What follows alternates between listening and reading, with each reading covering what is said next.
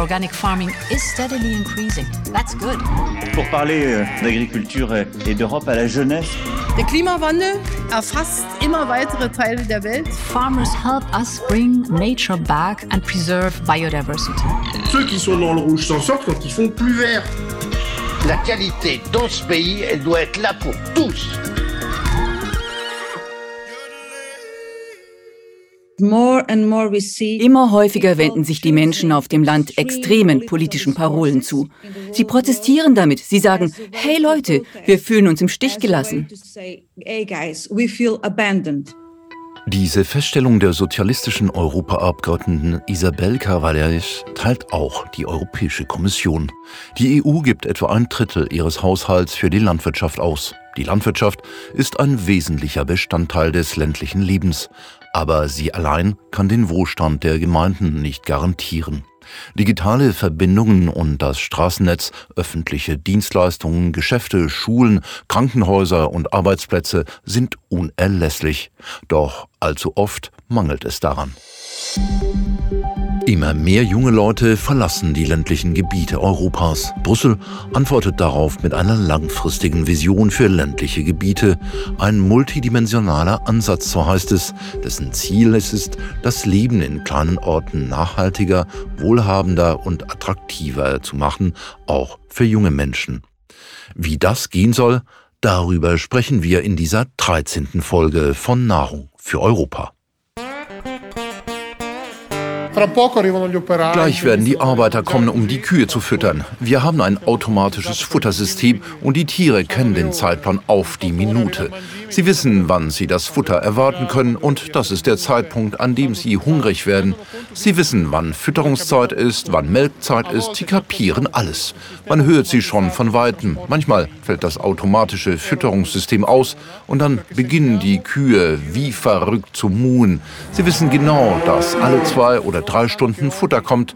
Wir sind gerade erst angekommen und sehen Sie, alle hatten sich hingelegt und jetzt sind sie fast alle auf den Beinen. Willkommen in Italien auf der Montagna del Latte, dem Milchberg in der Region Emilia Romagna. Hier treffen wir einen jungen Viehzüchter, Daniele Valentini, Doktor der Rechtswissenschaften, Parmesanproduzent und Gemeinderat der kleinen Gemeinde Castelnuovo nei Monti. Der Milchberg ist der Name unseres Programms, das Teil der nationalen Strategie für die Binnengebiete ist. Hier werden Mittel für die Entwicklung und Wiederbelebung der sogenannten peripheren Gebiete bereitgestellt. Dieses Programm soll unsere Region über 2 Säulen wiederbeleben. Die erste Säule sind die Dienstleistungen, Gesundheit, zum Beispiel Krankenhäuser und Ausbildung, Straßen, Bildung und Schulen. Servizi infrastrutturali, le strade e servizi formativi, le scuole.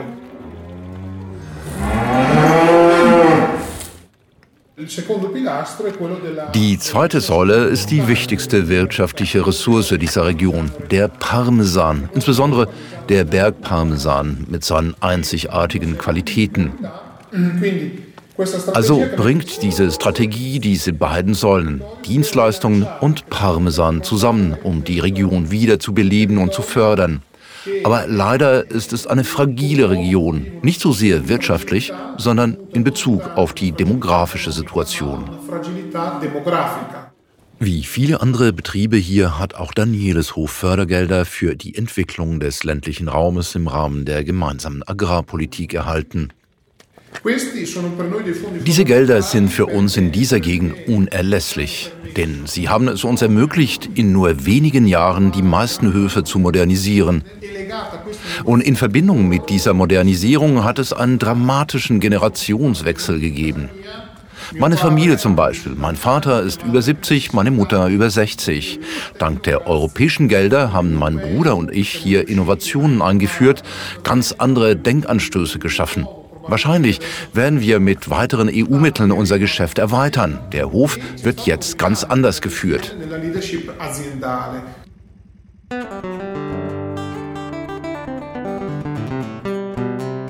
Um über diesen konkreten Aspekt der Entwicklung der ländlichen Gebiete zu sprechen, habe ich den Mann ins Studio eingeladen, der den Fachbereich leitet und der für die langfristige Vision der Europäischen Kommission für die Entwicklung der ländlichen Gebiete zuständig ist.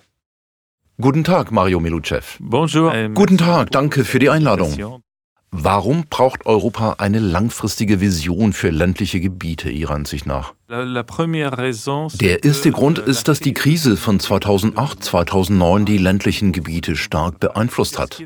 Und wichtig ist, dass sich all dies etwas später im sozialen und politischen Verhalten der Landbevölkerung niederschlug. Durch einen Anstieg der Stimmen für die Populisten auf dem Land? Richtig? Natürlich, Sie haben die Wahlergebnisse in manchen ländlichen Gebieten gesehen. Ein großer Prozentsatz der Menschen auf dem Land fühlt sich von der Gesellschaft ein wenig vernachlässigt, was insbesondere für abgelegene Gebiete gilt. Die vorherige Mitteilung der Kommission über ländliche Gebiete war 1988. Das ist also schon 34 Jahre her. Es war höchste Zeit nachzuschauen, was wir in der Zwischenzeit für die ländlichen Gebiete erreicht haben. Dieses Dokument beruht aber auf einer weiteren Feststellung. Der Trend zur Überalterung der ländlichen Bevölkerung in Europa, der hält an und junge Menschen wandern ab. Wie kommen Sie zu der Überzeugung, dass Ihr Ansatz dieses Mal eine echte Wirkung haben kann? Zum ersten Mal ist eine Mitteilung über ländliche Gebiete nicht im wirtschaftlichen Teil des Kommissionsprogramms enthalten, sondern in dem Teil, der mit Demografie und Demokratie zusammenhängt. Wir legen großen Wert auf die Beteiligung aller. Wir haben das Dokument unter Einbezug vieler verschiedener Aspekte erarbeitet. Elektronische Befragung über Netzwerke, Konsultation an verschiedenen Orten, mit Seminaren in den Mitgliedstaaten. Dans les différents endroits locaux avec des séminaires dans les États membres. Das ist nicht die Vision von Brüssel, sondern die Vision aller Teilnehmer, einschließlich der ländlichen Gebiete. Ja, aber um diese Vision zu verwirklichen, braucht man Geld. Gibt es ein spezielles Budget, das für diese langfristige Vision vorgesehen ist? Nein, für diese langfristige Vision ist kein spezielles Budget vorgesehen. Aber eins ist wichtig, wenn man über das Budget spricht. Zum ersten Mal in der Geschichte der Europäischen Union gibt es einen Aktionsplan für ländliche Gebiete, der nicht nur die Kohäsionspolitik und die gemeinsame Agrarpolitik umfasst, sondern auch die Energiepolitik, die Verkehrspolitik, die Innenpolitik und die Bildungspolitik. Die Maßnahmen, die vorgeschlagen wurden, befinden sich in ihrem Haushalt im Budget der jeweiligen Generaldirektionen.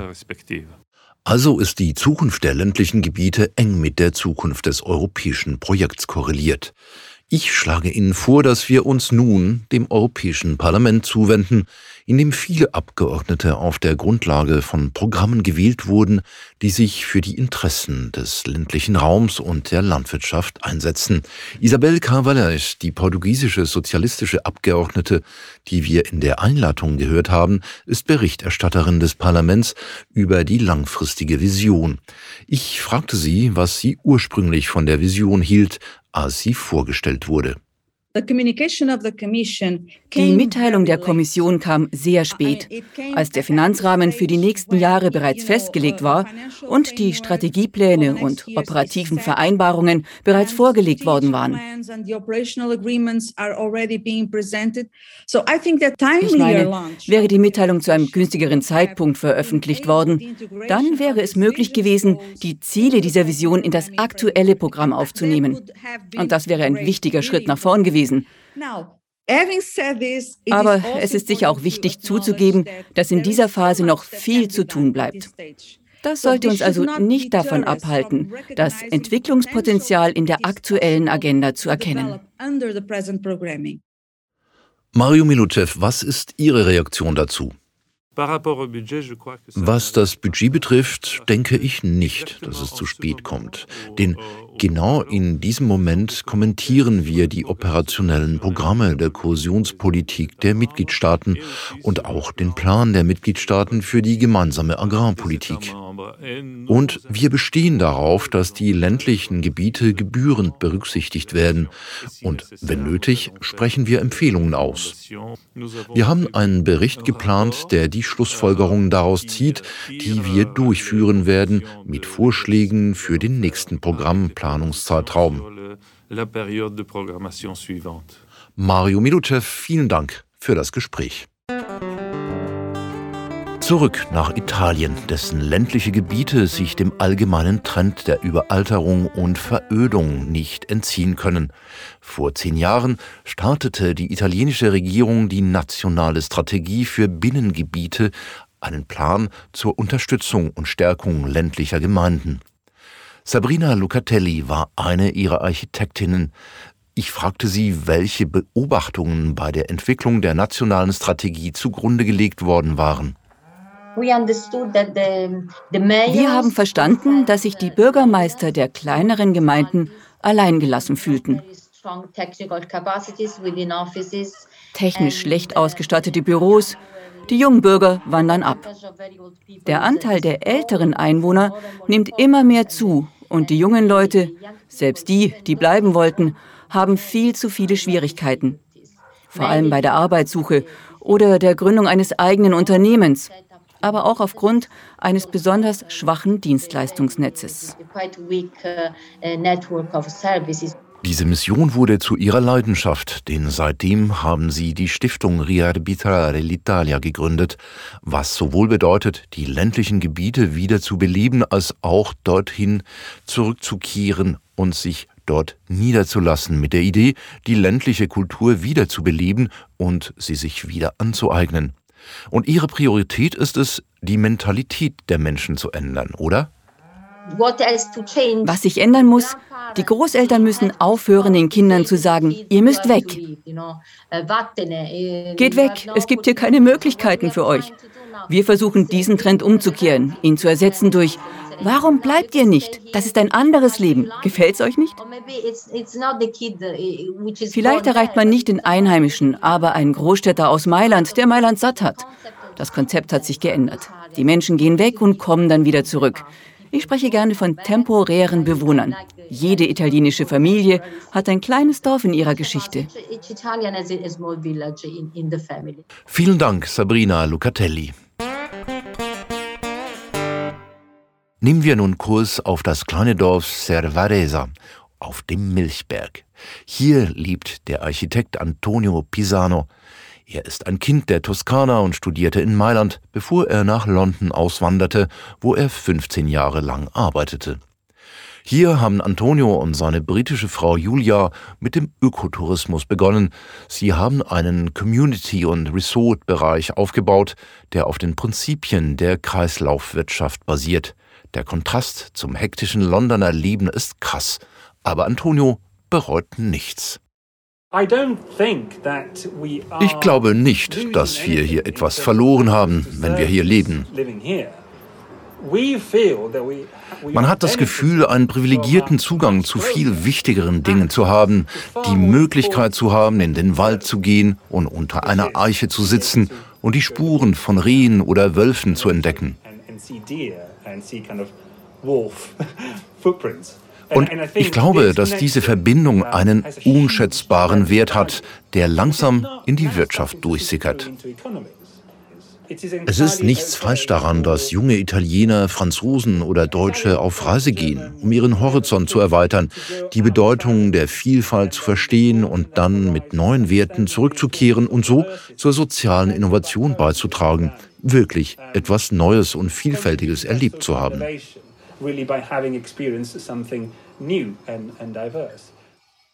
Und auch für Antonio Pisano wie für Sabrina Lucatelli ist die oberste Priorität, die die Politiker in Angriff nehmen müssen, die Wahrnehmung, die die Landbewohner von sich selbst und ihrer Gemeinschaft haben, die muss verändert werden. Es geht wirklich darum, das alte modernistische Dogma zu überwinden, dass die Stadt alles hat, mit dieser industriellen Denkweise zu brechen, dass der Reichtum dort ist, wo die Fabrik steht. Wissen Sie, Reichtum ist für mich eher sauberes Wasser, gute Luft und eine nette Gemeinschaft. Das ist wahrer Reichtum. Und es ist erstaunlich, jedes Mal, wenn wir jemanden treffen, sogar aus der Region hier oder aus Castelnuovo dei Monti, sagen sie das Gleiche. Die Leute hier wissen nicht, wie gut sie es haben und sie hören nicht auf, sich zu beschweren. Stoff zum Nachdenken also. Sie sollten wissen, dass die Auswirkungen der Aktionspläne, die die langfristige Vision für die ländliche Entwicklung markieren, genau gemessen werden. Die Ergebnisse werden 2023 in einem Bericht veröffentlicht. Damit endet diese 13. Ausgabe von Nahrung für Europa. Ihnen vielen Dank fürs Zuhören. Danke auch an Isabel Cavallage, Antonio Pisano, Mario Milucev, Sabrina Lucatelli und Daniele Valentini für ihren Beitrag zu diesem Podcast. Wir sehen uns in 2 Wochen wieder, um über die allerersten europäischen Biopreise zu sprechen. Ich sage Tschüss, passen Sie auf sich auf. Bis zum nächsten Mal. Organic farming is steadily increasing. That's good. Pour parler d'agriculture et d'Europe à la jeunesse. Der Klimawandel erfasst immer weitere Teile der Welt. Farmers help us bring nature back and preserve biodiversity. Ceux qui sont dans le rouge s'en sortent quand ils font plus vert. La qualité dans ce pays, elle doit être là pour tous.